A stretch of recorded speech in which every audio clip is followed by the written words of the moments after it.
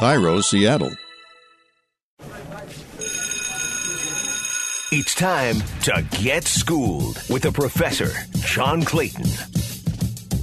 Welcome to Schooled with the Professor, and I'll tell you what, I mean, with this busy time right now with the final cuts and trades and everything else, lots to break down and lots of big news to break down with Andrew Brandt from MMQB. And Andrew, how amazed are you and how unusual is it to see a Jadeveon Clowney trade in which Seattle was able to get him for 3, Barkevious Mingo, Jacob Martin, and then get $7 million paid back by Houston? Yeah, John, there was quite a flurry of activity this weekend, as there is every Labor Day weekend when teams get ready to start the year and their final decisions are made. But, I mean, like you, like everyone, I'm kind of amazed at what Houston did this weekend. And I'm sorry to pile on. I'm sure everyone is. But it just shows, without a general manager in place, how you can be deficient. I don't blame Coach Bill O'Brien, who seems to have all the power, for focusing on the here and now. That's what coaches do. They're all about right now. How can we get Clowney in here today? But it just seems like they kind of did whatever they needed to do and not thought about the future. Listen, you and I know John Schneider very well. I just cannot believe he would have passed up Jadeveon Clowney with the deal you just talked about if he had to pay full freight on the contract. I just don't believe that would have happened.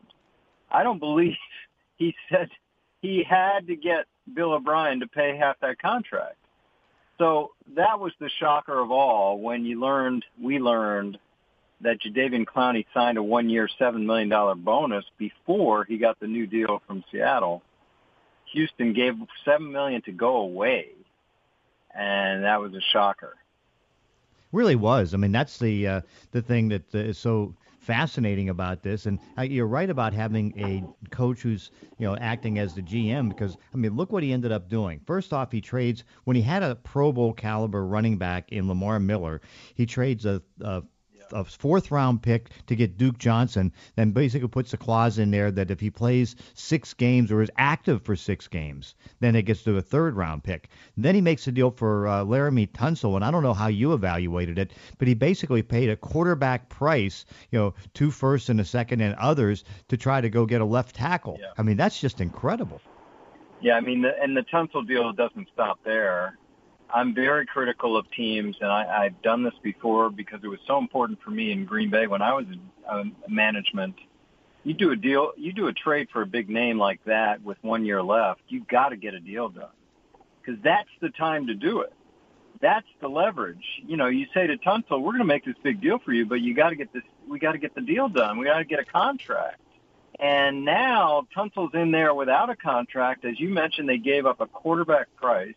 2 ones and the 2, and I know there are other parts to the deal, but Tunsil has extraordinary leverage over O'Brien now. Kind of like when the Eagles with Chip Kelly acquired Sam Bradford and didn't get a deal done, and then Bradford had all the leverage the next March. So that's where we are. The Texans are going to pay the price, in my opinion, for not having a GM. It looks like they already have. Well, in fact, you think about this, the likelihood is that they'll have to franchise him next year unless they pay him more than $16.5 million, and it's probably going to be $17 or $18 million as a left tackle because they paid Trenton Brown $16.5. And if that's going to be the case, it'll be the same thing as Clowney. He may hold out and may not come in. Yeah, I mean, I think more likely, and I don't know which scenario is better, John. I think more likely they hand him the moon.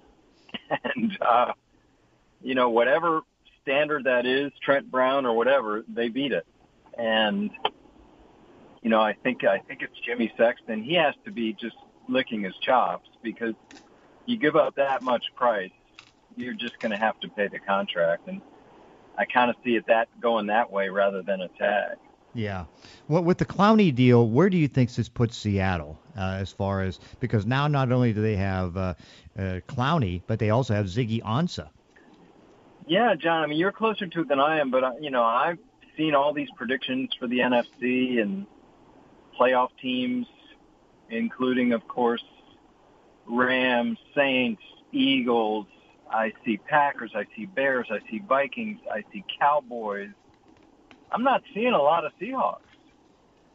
And to me, you really got to put them in there. Now, I don't know who you push out, because I like the three teams in the NFC North a lot. But we'll see. They're a team that's gone under the radar. But now, with extraordinary talent rushing the passer, that's something you got to think about. Yeah, when you did your analytics on things in the front office and do them now, what is the advantage of having two Pro Bowl caliber pass rushers? Where does that put you? Yeah, listen, to me, it's all about divvying up resources because you can't have everything. So I think teams look at it as we need that premier pass rusher. They never think about two. And you use the other resources maybe to get the shutdown corner, get the left tackle, and, of course, whatever resources you're using at quarterback. It's rare to have both of those at premier pass rushers. And, of course, as you know, they got rid of Frank Clark, so some of that was replacement value rather than pure excess. Well, that's the amazing part about this, because what John Snyder did is that he trades Frank Clark. He gets a 1 and a 2. And so what he was able to do was maneuver around in the draft, taking from 4 draft choices and getting 11. That also gave them the ability to go ahead. So 7 draft choices. And then after May 7th, they signed 8 players because they had the room to be able to do it because of the Frank Clark deal at 17.1. And, they get a starting defensive tackle in Al Woods. They were able to get Ziggy Ansah at defensive end, Nick Bellore at fullback, and, several other players. And you shake your head because that's just remarkable. And then able to parlay the Clowney trade. And so they get 2 pass rushers. Yeah, again, on the book's out on Ansah because a lot of teams could have had him, so we'll see. But I think what you identified with Clowney is something that Seattle fans have to be really happy with, because he turned down Miami. Everyone thinks Miami, South Beach, great, but they're not a good team, and Clowney basically vetoed that trade. And where did he want to be? He wanted to be in Seattle, and people talked about Philadelphia too, but that's a good sign for the Seahawks, because I think, when they're getting players that really want to be there, at premier players, that's something you really point your hat to, and management feels really good about, that they can get a player like him. And, of course, Houston paying $7 million of it to boot is just, again, amazing. It really is. And that's the thing I think that just shocked everybody in being able to, because when that little piece came out, you could say, oh, my heavens, how does that go? Because you just don't see it. Are we also seeing kind of a new age? I tend to go against this, but again, a new age where players can dictate a little bit more, because clearly Clowney, with the franchise tag and not signing, and he wasn't going to go to a team and then sign the contract if he didn't want to go there. We saw Khalil Mack kind of get out of the Raiders and all that. Are we seeing a little bit of a new age where some clout can be given to players if they play things right? Yeah, I'm getting that question a lot these days, John, because everyone saw what happened in the NBA and seeing now a disproportionate number of these in the NFL compared to the past. I think it started with Aaron Donald 3 years ago, where he held out and did not get a deal. But it was kind of standard known that when he came back to the Rams after 28 days, there were no fines. So really nothing lost but missing training camp, which players see as a win. And then he did it the next year and did get a deal, and that was also Mack. And now we have these 3 or 4 guys this year, including the 2 running backs, Clowney and Trent Williams. And I guess my only point is this. Yes, you can do this without consequence or major consequence, but only if you're special. You better be special. Clowney, Elliott, Williams, they're special. Aaron Donald, Mack, of course. So, yes, are we seeing a little age of increased power? Yes, but for a truly elite bunch of players. Let's just be clear about that.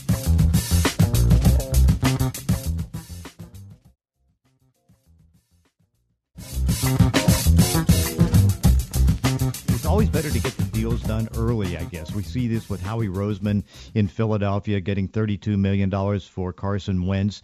Then you get Jared Goff's deals done, and I'm still waiting on Dak Prescott. But isn't it better to get deals done early because they tend to be a little bit cheaper than eventually what they are? Yeah, and I did this in Green Bay, and I learned from people like Joe Banner in Philadelphia that really saw incredible value in doing that. Now, the downside of that is every now and then, I'm not talking about a huge deal like Wentz, but every now and then you'll get a player that's upset.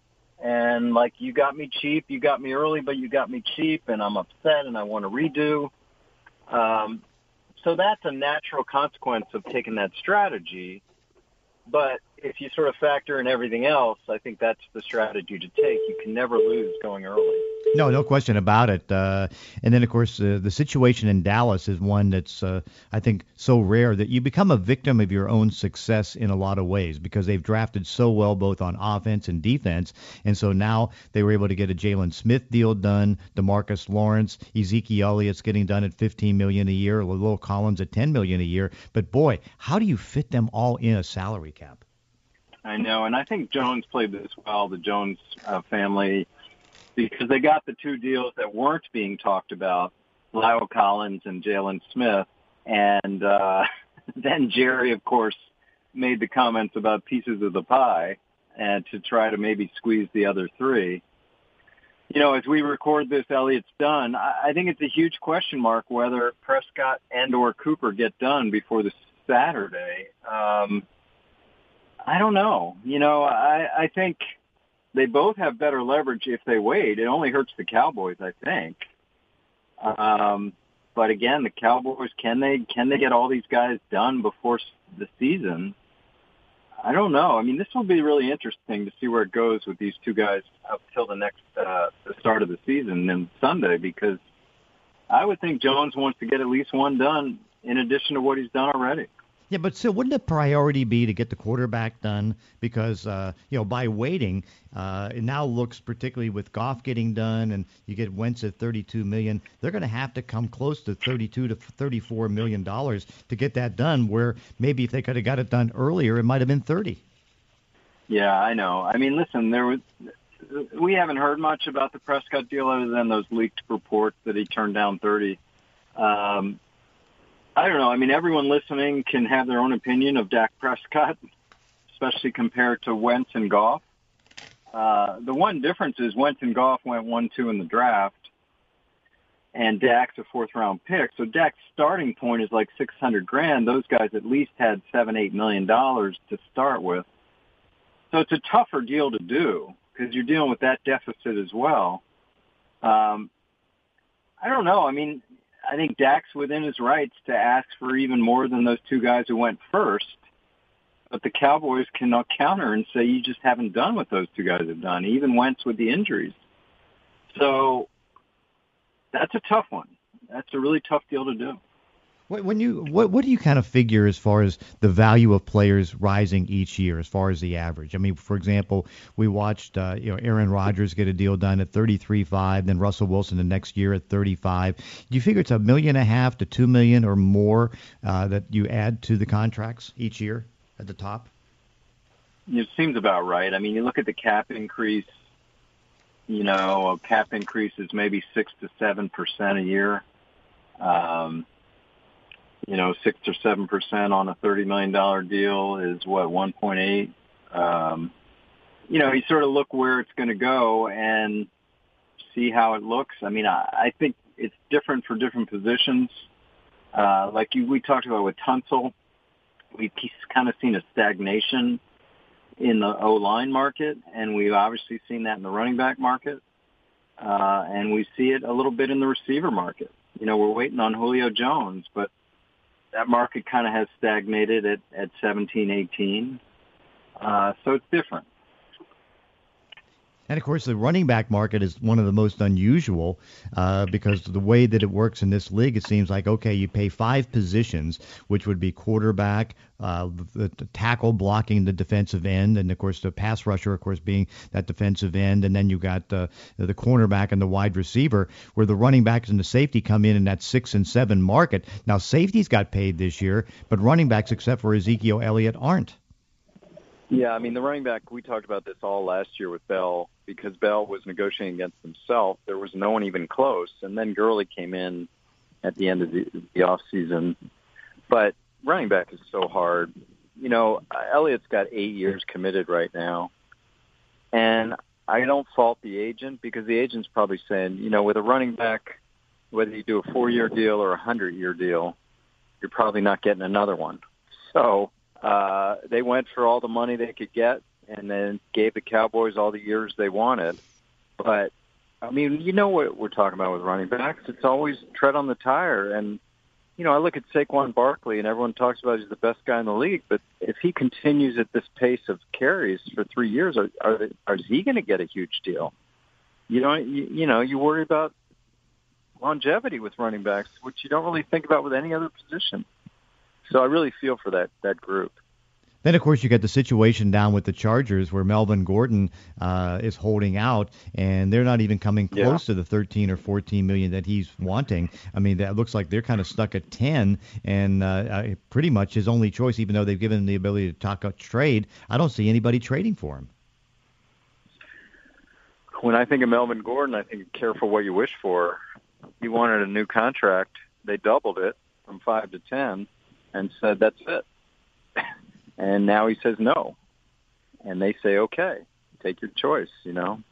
And he wants a trade, you know, but a trade is going to have to satisfy the Chargers and satisfy Gordon with a contract. I don't see it happening. No, I don't either. I see him coming in on the... What's that? How much does that hurt them not having their Pro Bowl caliber running back? Yeah, we're going to find out, you know, if Ekeler and Justin Jackson can carry the load, but I'm not convinced he stays away, even as we sit here a few days before the opener. You know, but again, I was wrong about Le'Veon Bell this time last year too. No, that's true. And so now on the other front, continued talks on trying to get a collective bargaining agreement, and even though it's not going to be done by the first of the season, still looks pretty positive that something's going to get done. I guess, you know, you and I have been talking about this, and I didn't believe the momentum was as strong as some people, especially thinking it would get done by now. But I continue to come back to my main point, which is how's the union going to get games? And I think the main gain they're looking for is an increased revenue split from 47 to whatever, 48, 49, 50. And I keep coming back to extra games, whether that be 18 games or 17 games and an extra playoff game. I think that's the only thing they have to give. And we'll see. You know, I think there's a deal to be made if the league's ready to give on the revenue side. Well, that's the thing, is that I would imagine that there's no way they're going to do 18 games. That seems to be no way. Yeah. But what I can see is if they can maybe go to 17 games, allow all the non-kickers, non-snappers, and all that stuff, long snappers, to play 16 games of those. You get a couple extra spots on the roster, so you get more jobs, and so then you take it down to 17 and then 2 preseason games. Yeah, and maybe that extra wild card game. Right. Oh, yeah. Because I think they would break it in 2 ways. The way they would do it would be next year you put 2 extra playoff games, and then you eliminate 1 preseason game, and of course that makes up about maybe 2/3 of the money that you're losing in the preseason games. And then the next year, which would be 221, then you do the the 17 games. Yeah. I mean, again, the playoff thing people aren't even talking about. Players get paid a pittance, $21,000 a game for the first round, and there's great revenues to the league. So I think the league's going to jump on that. Yeah, because what I look at is about $100 million for a wild card game, and under a new deal, it's probably going to go up a little bit more. So you can maybe get 125 million per game, and that's 250 of the probably 350 that you have to make up in the preseason per week. That's a great way to do it. I mean, I think the 18 game, the owners almost have to put that out in order to negotiate back into 17, right? Mm-hmm. And the union has to fight it publicly in order to negotiate back into 17. So that might be the answer. Well, Andrew, thank you for negotiating what was a crazy start to the season as far as the final cuts, the trades, and everything else. Thanks for joining us on Schooled with the Professor. Always a pleasure, John. And that does it for this week's podcast. In between episodes, you can follow me on Twitter at Clayton ESPN. If you enjoy these weekly one-on-one conversations, consider leaving a review on iTunes or wherever you're listening to the show. Thanks for listening. See you next time on Schooled with the Professor.